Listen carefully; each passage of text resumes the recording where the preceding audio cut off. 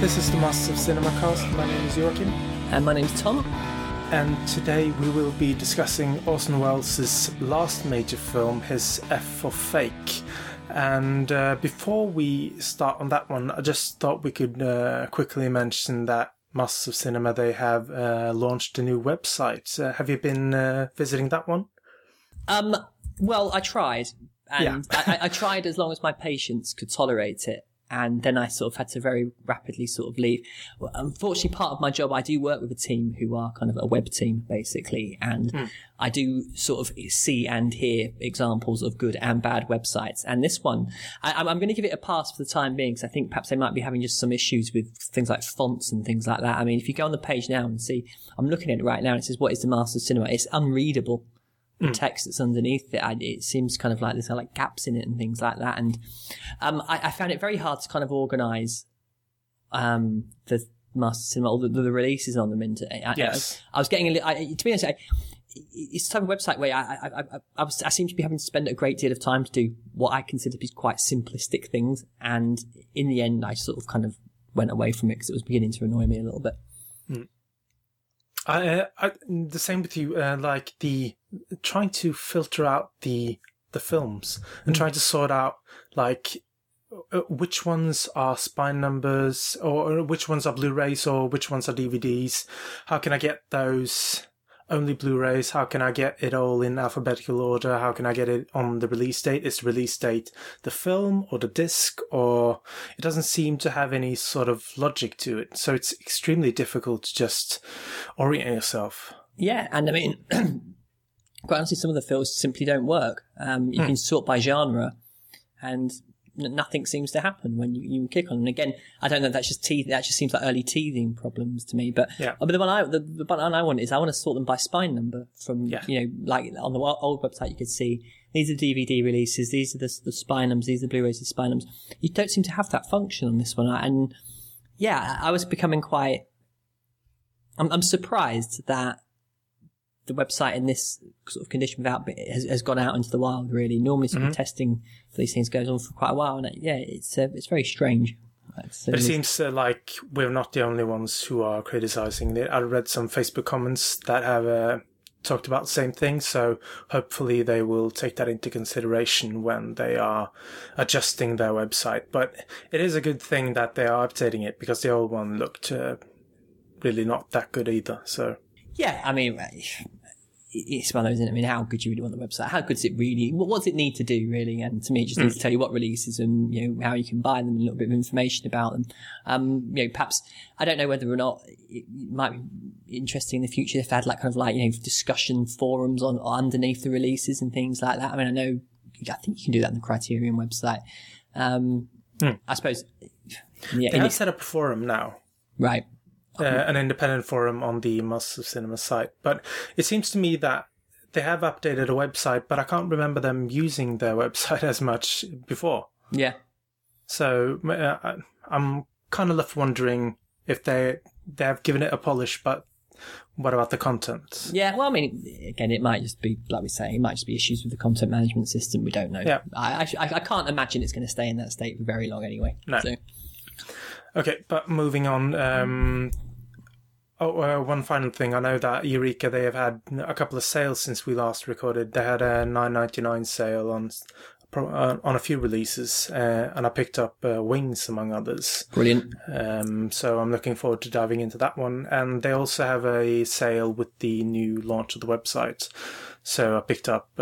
You can order some pre-orders also, because they have knocked off 15% of all the titles. So I picked up Faust and Frau in Mont, as well as Serpico and Island of Lost Souls.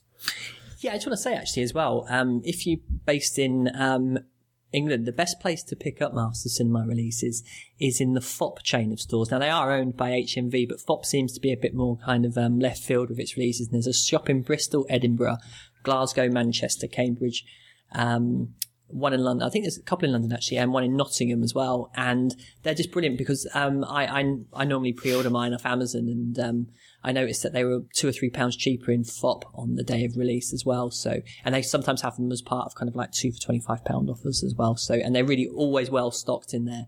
And especially in the Manchester store, it's one of my favourite places to go. Actually, it's just really knowledgeable staff, and it's a kind of I suppose it's a dying breed, having a shop on the high street that people like to go to. And FOP in Manchester's done that really well. And from now on, I think I'm going to pick up my releases in there. So if you are based in any of those cities where I said that you've got a FOP store, do check them out, because it's certainly you might save yourself a few quid if you go in there for them. Good stuff. I will check that out next time I'm in London. So. The film today we're going to talk about, that is Orson Welles' last film, as I mentioned. But where did it fall in your kind of discovery of Welles? When did you sort of get into this film? I actually saw it several years ago, and it was at a house party, actually, I seem to remember. And I think it might have actually been on the BBC Two or something like that. They used to have kind of... Mark Cousins used to present a TV show called Moviedrome, and I think he might have shown it as part of that. I'm not sure. I certainly remember it having an introduction by some kind of film historian. And at the time, we'd just been studying Citizen Kane, and that was... I don't think I'm alone in thinking that perhaps for a lot of people, Orson Welles is just Citizen Kane. And there was obviously a lot of films that came after that. But it was amazing because one of the things I loved about Orson Welles was his personality, and that those brilliant kind of speeches he gives in Citizen Kane, and I really enjoyed him as an actor. And when this film began, it was sort of like I felt so happy he was in it all the time, basically, either kind of acting or doing the voiceover. And I was kind of like bowled over by the personality of him, and I sort of I didn't really pay attention to the film as much as I sort of should have done. And that kind of like really sparked an interest in it for me. And I managed to get a hold of a VHS copy of it. I think it might have been taped off the television or something. And it's one of those films I've gone back to time and time again, because I think it's probably it's the one Welles film that I enjoy the most. And since, I suppose, over the past few years where I've sort of made a short film and I sort of make films now, I mean, prior to coming on to this episode, I was actually sat down doing some editing. And I was kind of repeatedly doing the same scene over and over again. And I watched F for Fake again yesterday, and it struck me it's a film that's really for people who love the mechanics of film as well. And it's just such joyous fun to watch that I know a few people who have slight issues with the story, but I kind of almost see the story as slightly secondary to the kind of the trickery that's going on just with the form of film. And another kind of point I was thinking about it was, I don't even know if I'd class this as a documentary, really. And I know Peter Bogdanovich says that Welles' intention for the film was it to kind of be like an essay on documentary, an essay on film, and he had several of these planned, and this was, obviously the first one. I think that's quite an interesting kind of way in to look at this film, to sort of see it as this exercise in playing around with film form. And I like anything, really. Any film that kind of does something different. And I know you'll agree massively on this, but Post Tenebræ Lux was one of my favourite films last year. And one of the reasons I loved it so much was I don't necessarily think it was a roaring success in everything it tried to do, but it kind of mucked around with film and it did things which I'd never seen before. And I think sometimes it's great to see not necessarily people kind of succeeding, but they might kind of miss the mark on a few points, but at least see kind of daring types of films. And that's how I see F for Fake. It's a really daring, bold experiment, and it's tremendously enjoyable as well to boot. So really, for someone like me, it's an hour and a half of pure joy, really. The Post Tenebræ Lux, just to get onto that one, I gave it half an hour, so I can't speak on the entirety of the film, but I just couldn't get into it. So I might have to revisit it at some point, because I know you have spoken highly of it before. Yeah, I seem to remember actually when I send packages over to Norway on your behalf, my normal fee is some sort of Blu-ray to cover the post. And I think I asked you to send me this, and your response was "fuck Post Tenebræ Lux." So I think that was the kind of the. I got the impression you probably hadn't enjoyed it. Yeah, that was correct. Yes. If you want to read a brilliant review of Post Tenebræ Lux, read David Blakesley's write-up of it.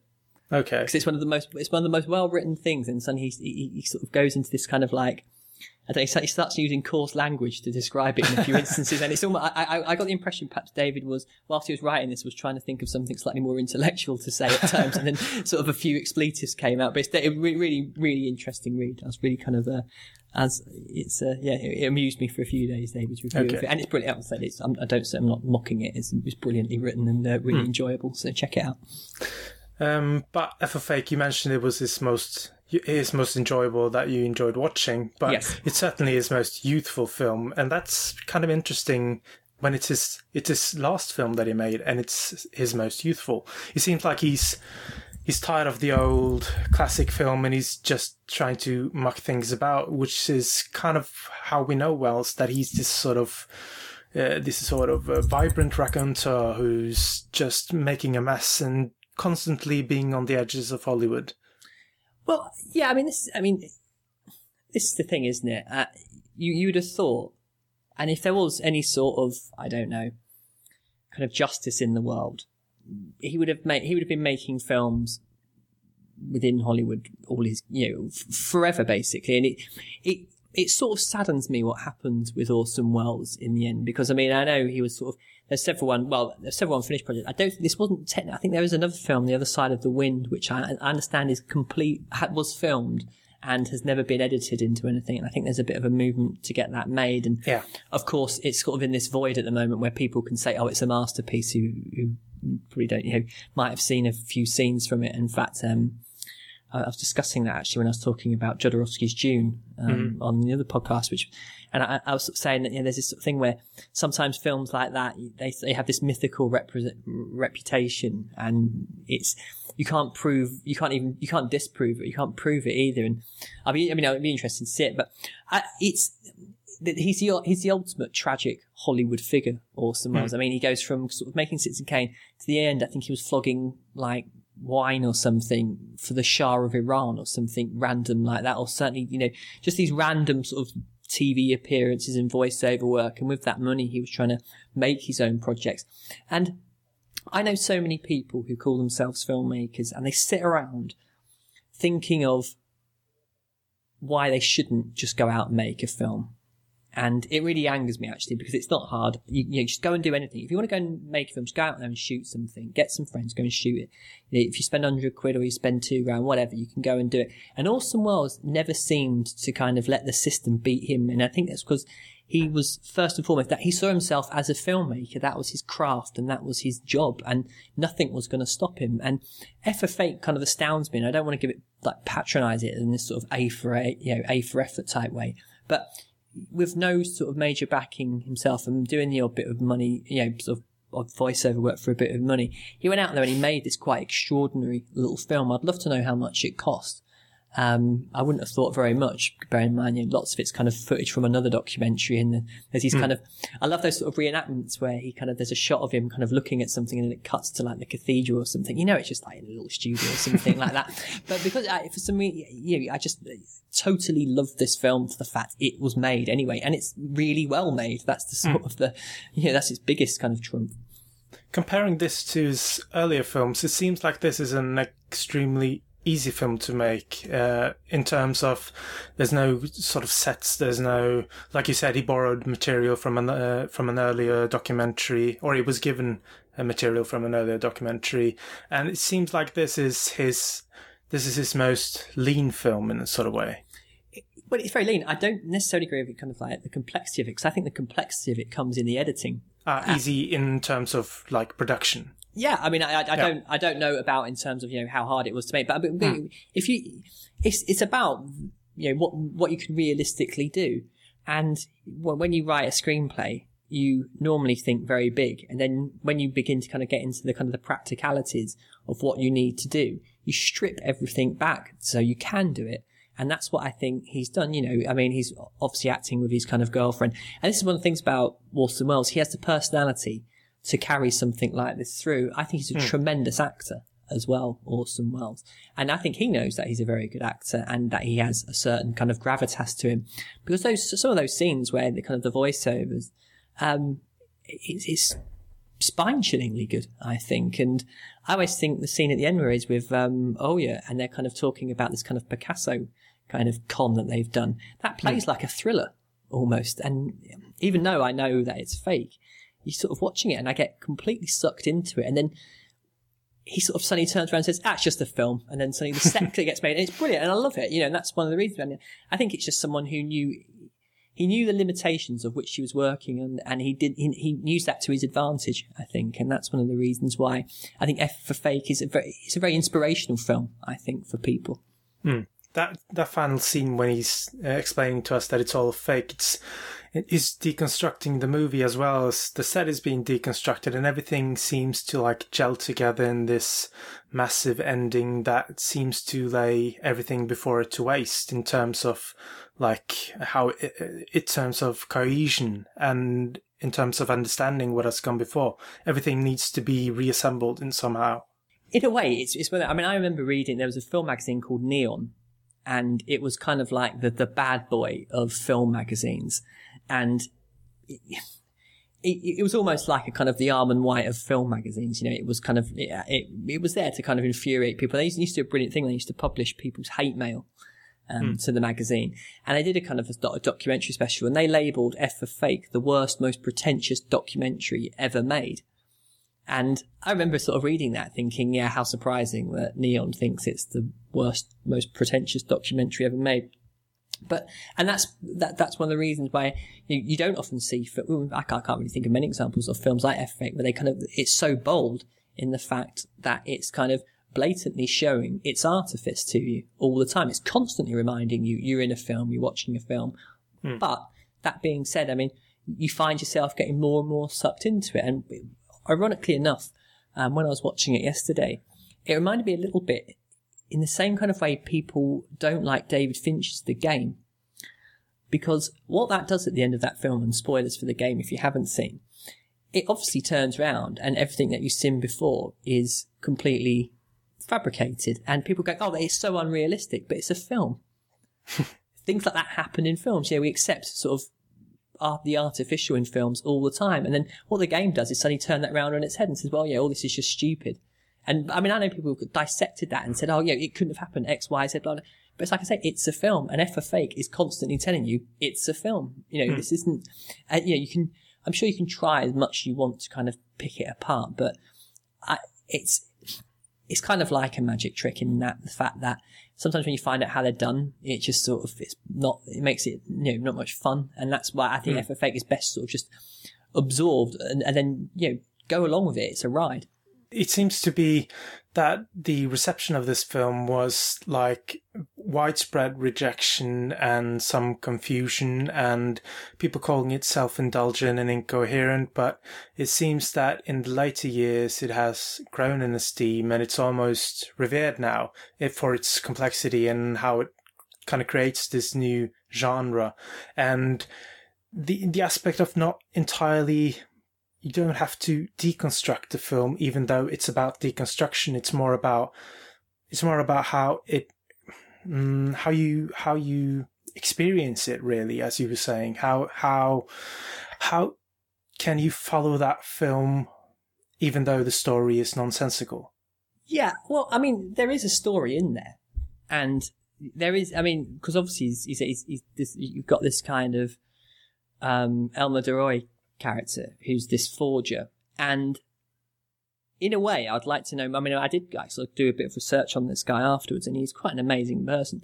And when you sort of see this guy at work and sort of pootling around Ibiza, I do think that's actually quite an interesting story. He's a fascinating guy, and he's this sort of cad and charlatan who sort of decamped to the Mediterranean to kind of off the back of this kind of fake art, and you're interested in the story.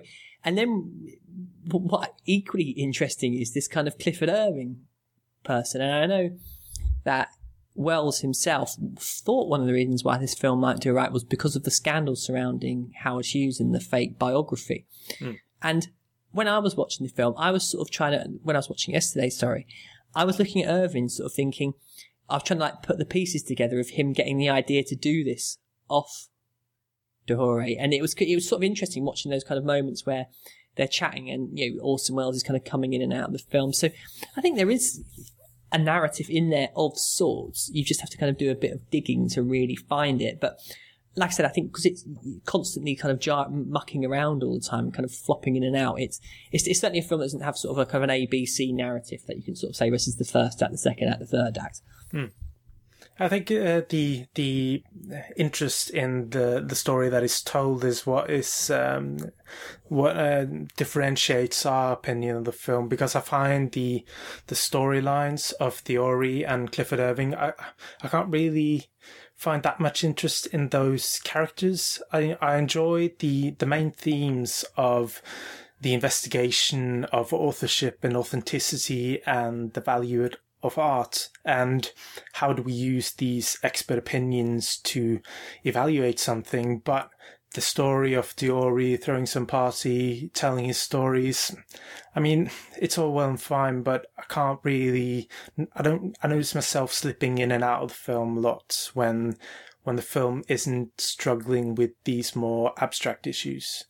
Well, I mean, I guess, I mean, I do kind of disagree on that, but I mean, I think you raise an interesting point, which is the stuff I really take away from the film is when, Irving's talking about these kind of forgeries to do, and just to sort of talk about the horror, he didn't actually paint copies. He used to paint original works in the style of different artists, and then sell those as being genuine. Yes. And it's quite incredible, because when I was watching it, I was sort of looking at him thinking, is he one of the greatest artists that's ever lived?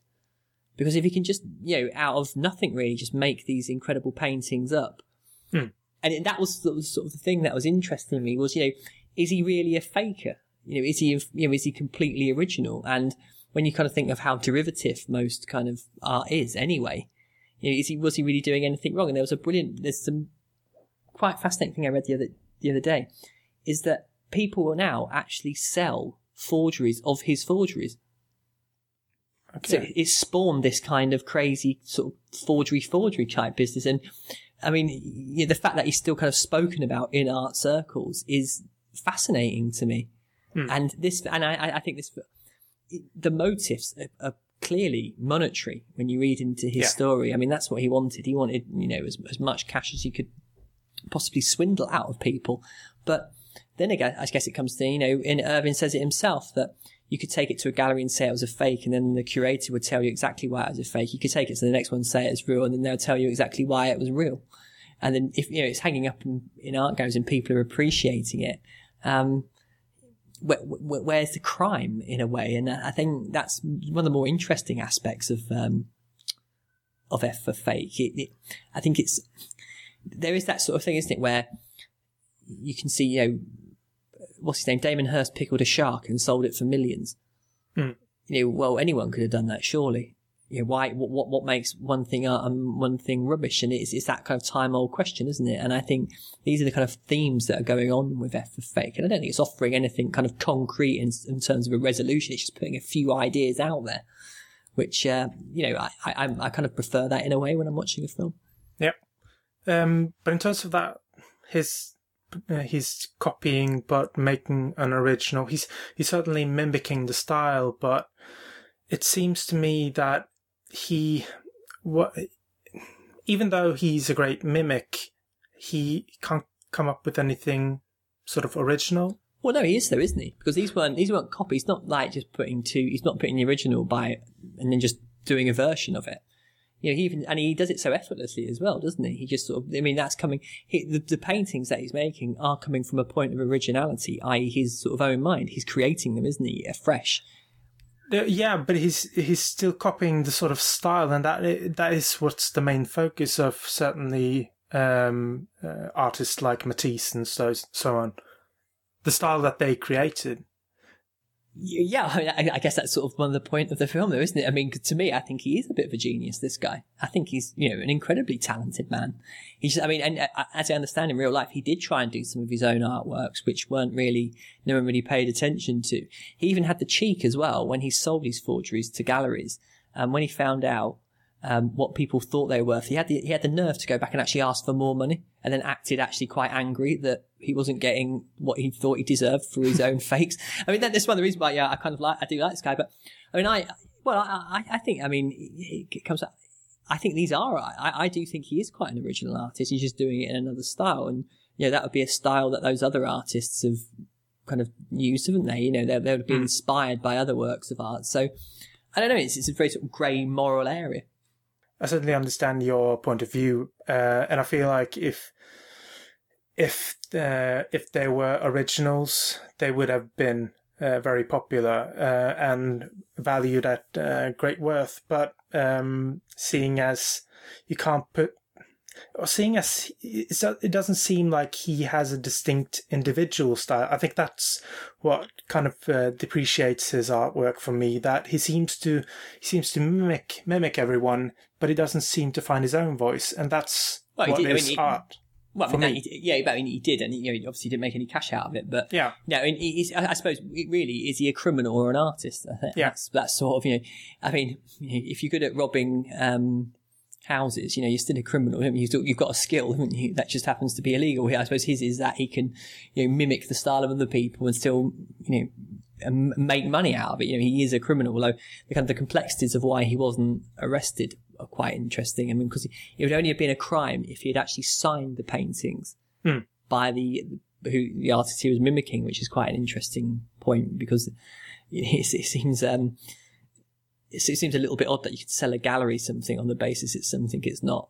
I mean, I think I've heard rumours that he had like a partner in crime apparently who would do the signatures or something like that. So I don't know, but it's an interesting film. And the Irving character as well. I mean, as soon as you bring someone like Howard Hughes into it, I think that's another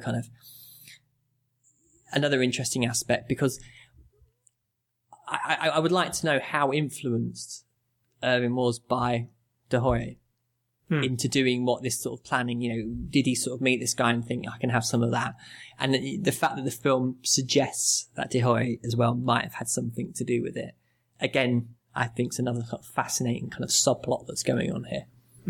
I think I noticed exactly when they cut to Las Vegas and started that Hughes story. That was when because I was noticing I dropped out of the film and I had to rewind. And when I found that starting point, I remember that's when I dropped off.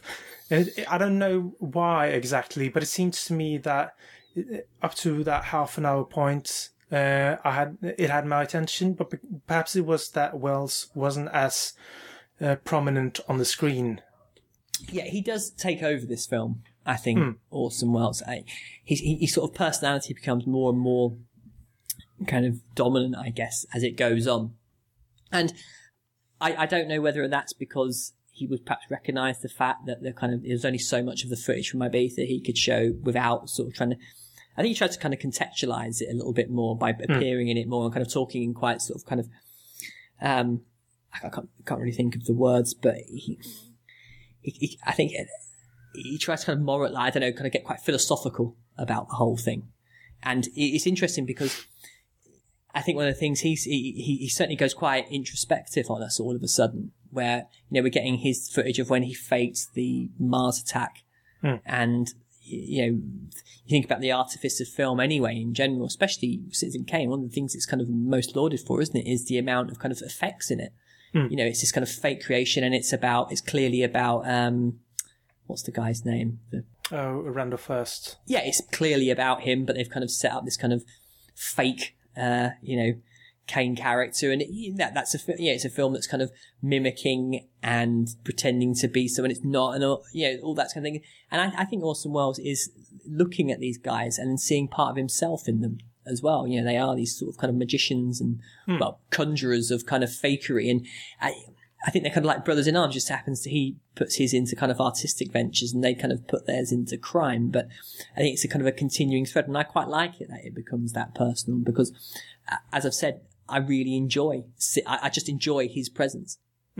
The forging part, it seems that Welles is he's rewriting history as he's saying suddenly that this film was about Howard Hughes and not William Randolph Hearst.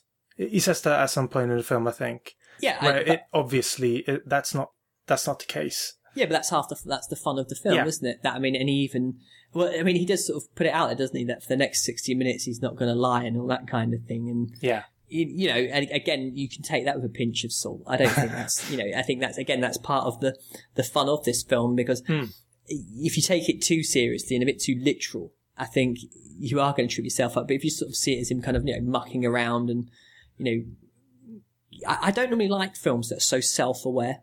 I don't like it when characters speak to the camera. There's the odd exception. Annie Hall is one of them. But this is one where I quite enjoy his interaction with us. And I do sort of feel like it's quite personal when he kind of turns and it's kind of like winking at us a little bit. And, you know, certainly by, when you show like a scene, then he'll show a pullback and it's on the editing table and things like that. And normally that really annoys me. I mean, I can't remember what, there's a Bergman film where suddenly the film burns. I can't remember what it is now. And I always hated that in that film. It really annoys me that he does it in that. And this, I quite like the fact that that he's always saying it's fake, and on that perspective, it's a scripted. Lots of it's scripted as well. You know, scripts are fake, aren't they? Really, you know. He's in that typical unreliable narrator that modern audiences, they know what an unreliable narrator is nowadays, but I don't feel that was as prominent when this film was released in 73 or something. This like self-reflexive attention towards not only filmmaking but life itself as well. Yeah, and I can see why this would annoy people when it came out, because by this time, yeah, Orson Welles, he wasn't he wasn't a popular figure anywhere, really. You know, apart from, you know, those kind of the Bogdanoviches and the Scorseses, you know, who kind of idolised him, but to the kind of the masses, this was someone who way lost his relevancy, really, and no one was particularly interested in, you know, certainly the major studios and making films.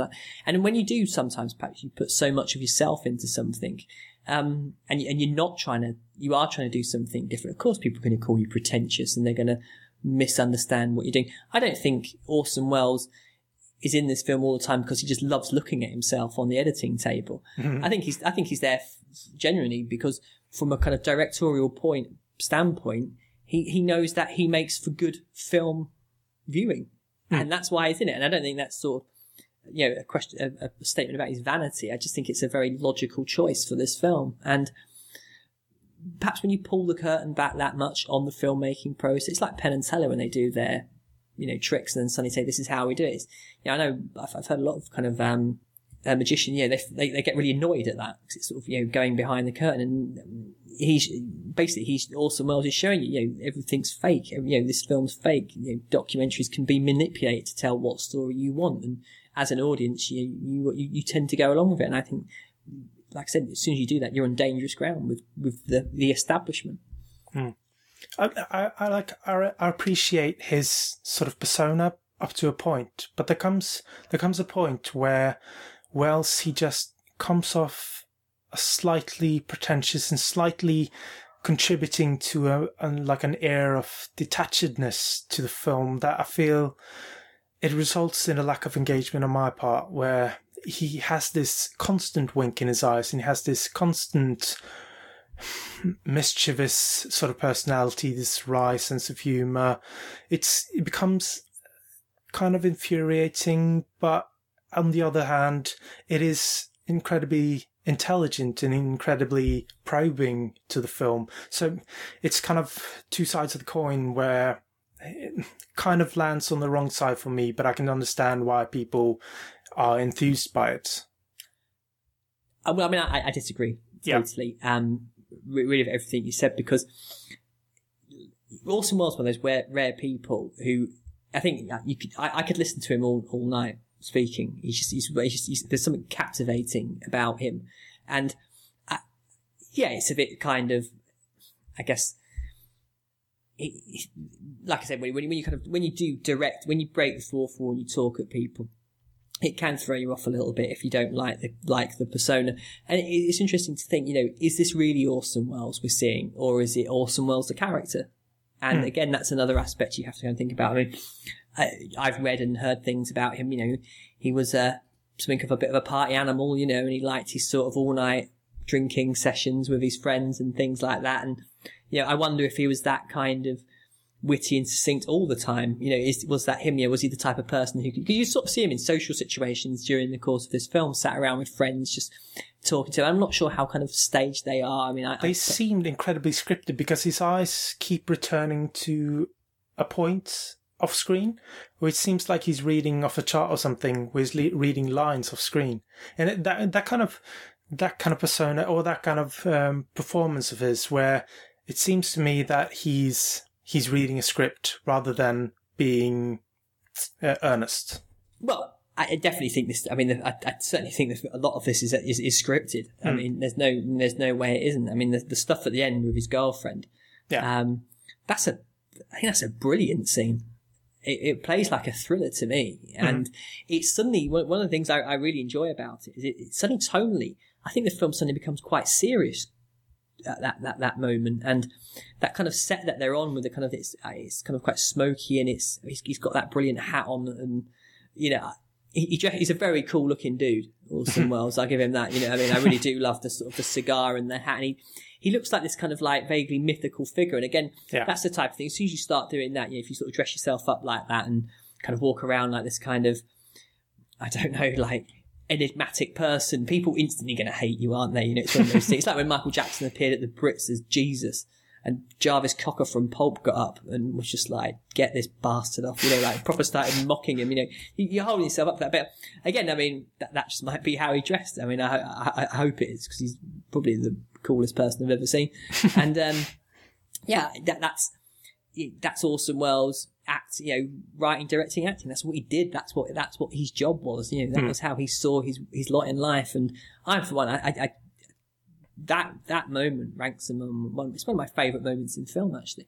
And I know it seems like I'm coming off that I'm completely hating this film. That's not the case at all. I'm just pointing out the slight issues I have, but all in all, I really do enjoy this movie, and I really do enjoy Welles, especially when he's using his voiceover, and you can tell that he's having so much fun doing this, that it just, that kind of oozes off the screen for me, his humour and how much he's enjoying making this film. Yeah, and that's it, isn't it? This is someone who just adored film and cinema, and you can see that. And as I understand, I mean, he used to kind of take his kind of like his editing equipment everywhere with him, and he'd have kind of cans of films, kind of these little projects that he was kind of working on, and just constantly every day dedicating his life to cinema. And it's like, so he said it was the greatest toy anyone could ever have, wasn't it? The greatest train set or something like that. And it's a shame that Orson Welles wasn't around in the kind of our era now, because I would imagine he would be someone who would have a blog, a podcast, and he could go, an SLR camera, he'd be in heaven. Yeah. I mean, when I was playing with Final Cut earlier, it was when I was trying to edit this scene together, and I was sat there thinking, God, Orson Welles would just, if you gave him Final Cut, he would be in. I don't think he would turn his nose up and start lecturing on the good old days of film. I think he'd be like, wow, what can this do? And F for Fake, if we can look at like a film essay and this kind of deconstruction of cinema, then it's a good person to be doing that, because he understood cinema and the language of cinema so well. So to go in there and do what he does with this film, it's the kind of film I can imagine him. I can imagine him making it, because obviously he made it, but I can imagine it's the type of film that this would just be his kind of heaven, really. And like you say, the sort of the line delivery and that kind of sly wink and a smile. This is someone having the time of his life, and and it's refreshing as well, because he wouldn't have been stood there thinking. I mean, I actually understand he did think this film was going to be something of a comeback for him. I think sort of the whole kind of Howard Hughes controversy at that. He was under the impression that there would be enough public interest in it to get it big release, but again. He wasn't making it thinking this film's going to make me loads of money again. I think he was making it because he just wanted to make a film and have a bit of fun with it. And such a shame that it wasn't a hit. I mean, what films were we having around 1975? Things like Love Story. I mean, like, it was, I know we're going for that kind of Hollywood Renaissance phase, but it's it's still one of those. It's for me anyway. It's one of the finest films to be made in the 70s.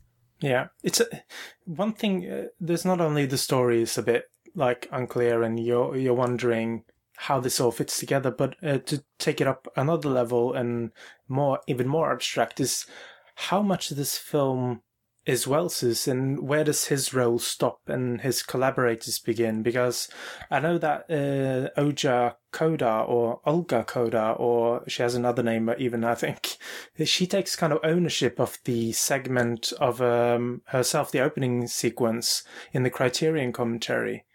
And she sort of says that it was inspired by feminism or something. But this film, even apart from that, it has like several editors and several directors with the unrelated footage and multiple voiceovers. So yeah. Yeah, I mean, do you know what? I've not actually listened to the Criterion commentary on this one. And is because he says at the start the scene of her walking through was from another film. Is that actually true then?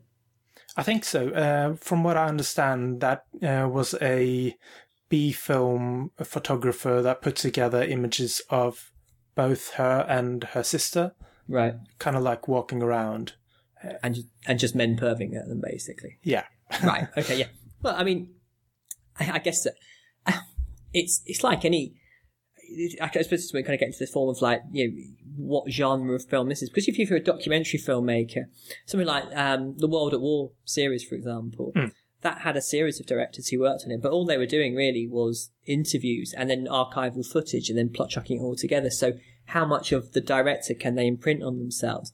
In the case of The World at War, if you really, I mean, I've watched that series so many times, you can tell some subtle differences in the direction, certainly in kind of how the kind of the juxtaposition of sound and image. But I think that's really kind of, we need to get over this kind of factor of that a director's just someone who sits behind the camera and sort of perhaps look at Orson Welles slightly more holistically as a filmmaker, and probably one as an editor as well, because what this is, I think, is it's an exercise in, you know, you get all these different sources. He's making the film. He's doing his stuff behind the camera in the editing suite.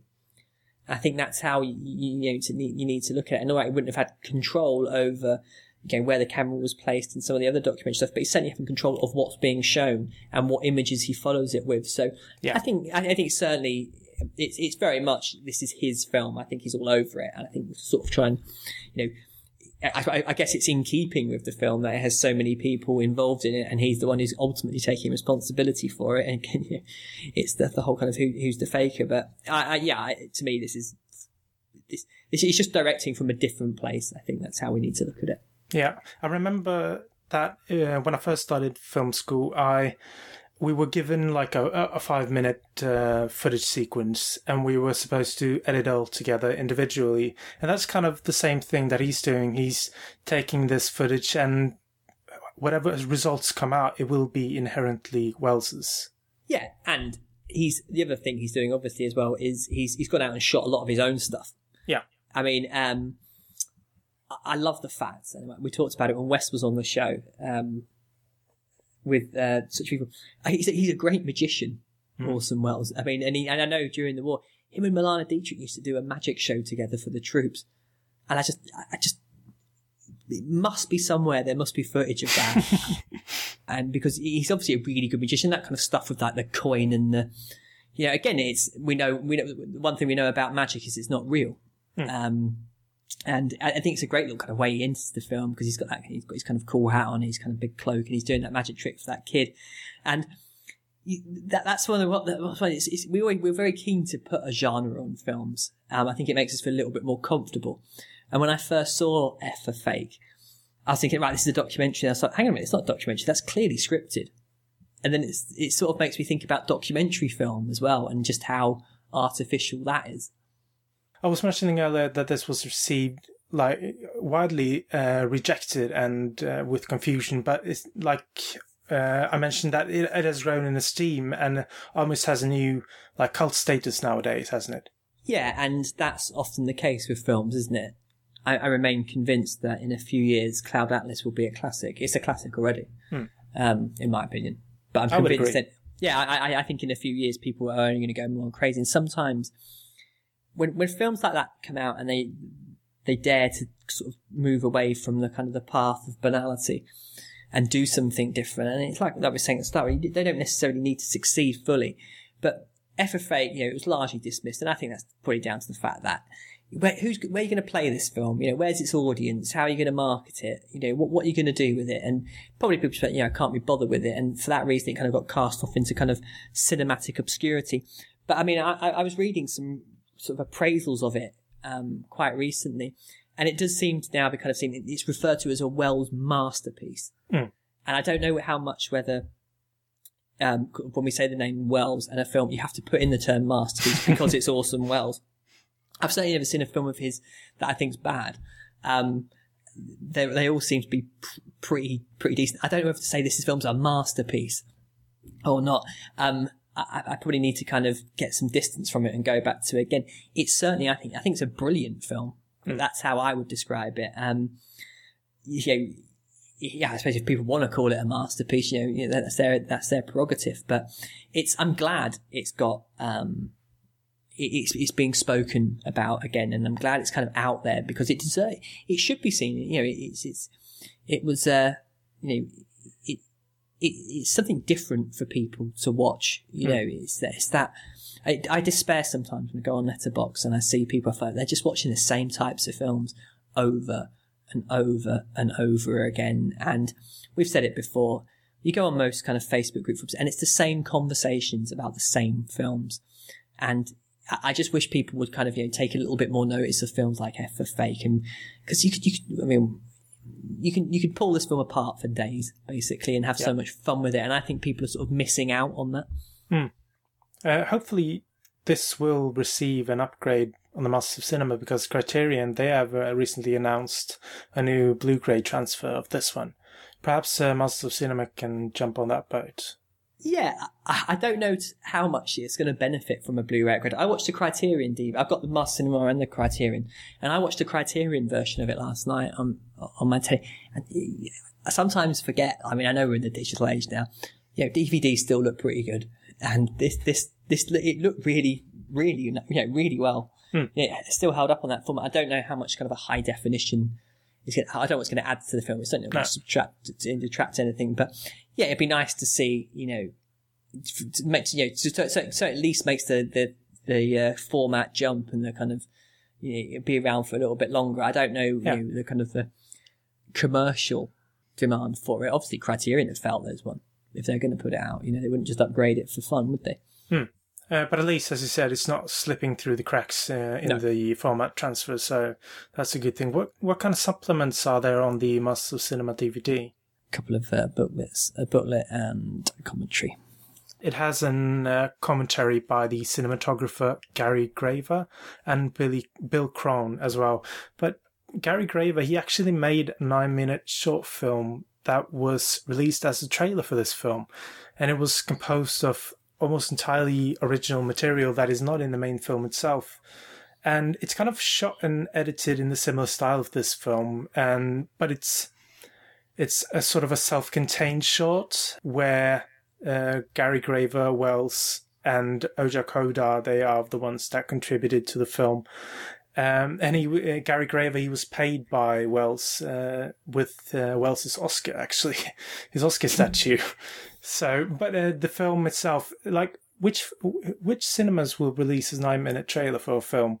Well, again, it's a pity that they weren't making this in today's age, because we'd be lapping it up on YouTube, wouldn't we? Yeah.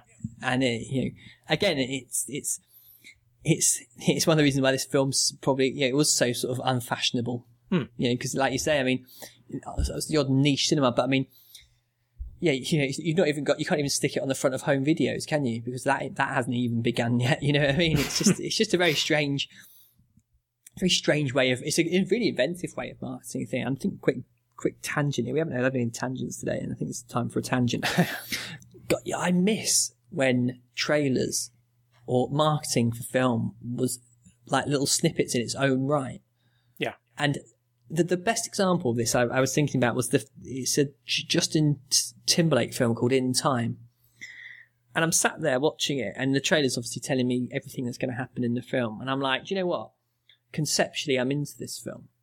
But what you've just shown me is just basically a concept that I like in a film I've seen 1,000 times before. And I turned to the former partner, and I said to her, All I needed for that film was a man running down the street with a clock ticking down on his arm, begging for credits for his arm, for his time, and then dying. And then it just says, in time, coming soon. That would have got me interested in that film. I would have been like, wow, that looks really interesting. I like that idea. This kind of time as this commodity which you can buy and, you know, haggle with. And that's what I miss about film marketing. You know, it's just so banal. I watch films now. It's like Lone Survivor. You know, that film was marketed to me as being this sort of dumbass Expendables action film. And I was like, well, I'm not interested in that. And then I watched the film and I was like, what I just got was a really emotional and thoroughly kind of moving film, which I was interested in that film, not this sort of stupid action film you were trying to sell me. And it just infuriates me so much. Seems like they are going to the lowest common denominator and removing all of the controversial aspects of all the films. They're showing you things that we know before and not what the film is attempting to do that is potentially new. Yeah, exactly. And I mean, would Lone Survivor have made more money if they marketed it more genuinely? You don't know, do you? I mean, you know, why risk it, I suppose, if you're making that money, that type of monetary investment. But, you know, I was watching the trailer again for Alien the other day, and it's fucking terrifying. It's an egg on a grill with this horrible noise playing, and you're like, oh my God, what is that? You don't need it. But now, you know, it's like you'd have seen the alien right at the front. There wouldn't have just been one alien. There'd been 1,500 of them, and you know, it would just been stupid. It would have been aliens. Yeah, it would have been, you know, and it would have been like, you know, God, yeah, there's no sort of mystery, is there? No. Like Godzilla, and I said to this, I said, if I see Godzilla in the fucking trailer for that film, I'm not going to go and watch it. So what do I get? You get the mega trailer. There it is. It's like, come on. So keep it. Just have people reacting to it and running away. Yeah. That's not even a scene in the film. You know, to have that noise, that roaring noise and some thuds and then people running. Yeah. And I'm happy. I'm there. No. Right. Oh, well. I can stop ranting now. I can feel myself coming back. I'm relaxed. Right. By the way, the audio commentary on the Masters of Cinema, that is exclusive. So the Criterion one, they have a different one with Oja Koda and Gary Graver, the DOP. So, and also Jonathan Rosenbaum, he contributes a half-an-hour video piece for the DVD for Masters of Cinema. So if you can find it on their Masters of Cinema DVDs or the site, their shop, you should pick it up. But I don't think it's that easy. Yeah, you can pick it up it's currently £8.52 on Amazon's website. Yeah. So if you want to pick it up, so it's obviously still being made, and it does say on Amazon right now, since there's only 6 left in stock, brackets more on the way. So I don't think it's been deleted. So no need to kind of panic. But I mean, yeah, I mean, I think kind of like rounding up. It's a brilliant film, and this is one of the things now. I have a rule now when I watch films at home where I put my phone in the other room. Because I've decided my attention span has just been reduced to the size of a gnat, and I'm always checking things. And there was a moment in a film I was watching on Sunday called Exhibition, and I thought for 15 minutes into it, I thought, I hate this film. I hate it. And it slowly won me over. And the reason it won me over was because, one, it got pretty brilliant and quite compelling, but secondly, I was completely dedicated to it without pissing around on my phone, checking stupid things or just sending offensive text messages to people. And F for Fake, I think, is a film that's made for people. You have to concentrate on it and you have to go with it. And I think if your mind strays, I think because of the kind of the shifts in location and time and you know, who's this and who's that, I think it will completely throw you. It's certainly one where it deserves and needs your undivided attention. That is true. I have the same issue where I need to turn off my phone. The only problem is I watch this via Hulu on the internet, so okay. I at times I kind of minimize not minimize, but I put on F for Fake on one half of the screen, and I put up the another Explorer window on the other side, so I could kind of jump on different websites and stuff. I did watch this 3 times though to get through it and get everything in. So, but I know exactly what you're talking about. I need to be more diligent in that area of my watching.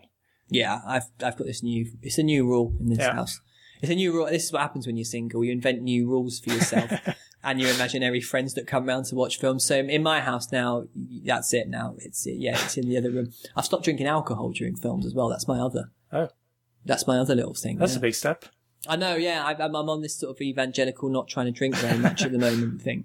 And I actually alarmed myself the other day when I was watching a film and I managed to drink a bottle of wine in like an hour and a half, like an entire bottle. And I just looked at it and I thought, one, I don't even feel drunk. And secondly, I was just like necking it like water. So yeah, new rules in this house. I'm not going down the road of alcoholism. I vaguely, that's my, if you know that you're not if you can recognize the fact you drink too much, that's a good thing, right? Yeah. It means you're not an alcoholic. That's right. Okay, thanks. So yeah, to sort of aid my kind of, film watching, I've decided to do that, and it's certainly paying dividends because I got more out of F for Fate this time than I ever have. So that's my top tip for this episode. Okay. So what's going on with the 24 Frames cast? Have the Bond episodes, have they stopped completely? Or? No, they haven't actually. It's just that I think I was so depressed by A View to a Kill that I couldn't carry on. And then I think I got the box set for Christmas and the Blu-ray box set. And I just, to be honest with you, what with having to kind of move out, I will get back on with those as well. I'm currently just doing an episode about Sight and Sound's recent greatest documentaries of all time list and kind of sharing some thoughts on that.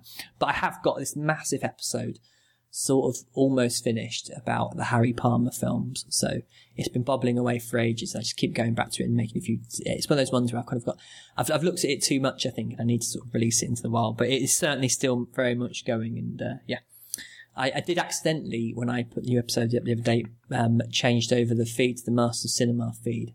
And I did get a few emails from people saying, I've already subscribed to that one. Now you're trying to make me subscribe to it again, like it was some sort of grand conspiracy to get people to come over. It wasn't. It was just because I was knackered and I put the wrong feed up, and it was confusing me for about 10 minutes until I worked out I'd done so. I do apologise for everyone, but yeah. Thank you for joining me today, Tom. No, mate, always enjoyable. No, sorry, just one quick one. Just a quick lament for the loss of the Auteur cast. And for West and Rudy, because we had them both on the show, and I was well gutted with that one, actually, to be honest with you. It's always sad when my podcast sort of listening has kind of, the amount of podcasts I've subscribed to has gone down quite a lot. It's kind of become more quite niche, really, and that the Auteur cast is one of my very favourite ones, and such a shame, and I'm really sad that they're not going to be on the airwaves any longer. Yeah, I second that one. I think I followed it from episode 20 or something, so it's been quite a ride. Yeah, definitely. And I hope Rudy continues in some capacity on something else. Yeah, and hopefully West will return at some point in podcasting in some form or another. So he was pretty well. He did use the word retirement with immediate effect on his Facebook thing. Yeah. So I'm We'll see. We shall see. Yeah. But until next time, thank you for listening, and goodbye.